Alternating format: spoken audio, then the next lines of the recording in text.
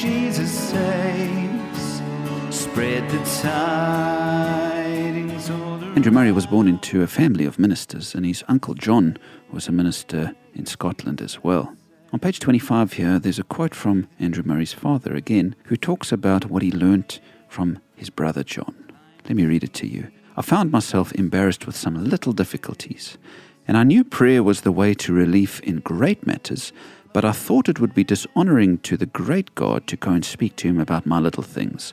I spoke to my brother, Uncle John, on the subject, who assured me I could not honor God more than by taking all my little needs to him, if in a humble frame of mind, and with the desire to obtain his direction and assistance. This simple assurance from one on whose judgment I depended gave me great relief.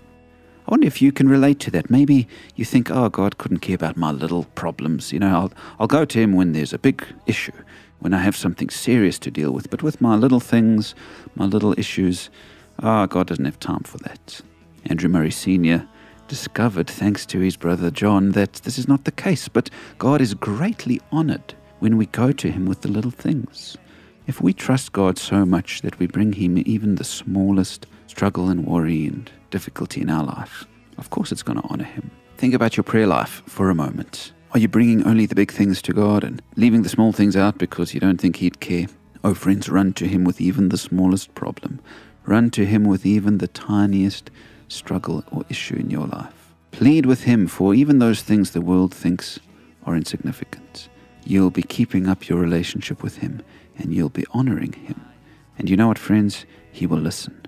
He will listen to every word that you bring to him in prayer and answer you in his wise and loving way. May we discover, like Andrew Murray Sr., the joy of bringing everything to God in prayer.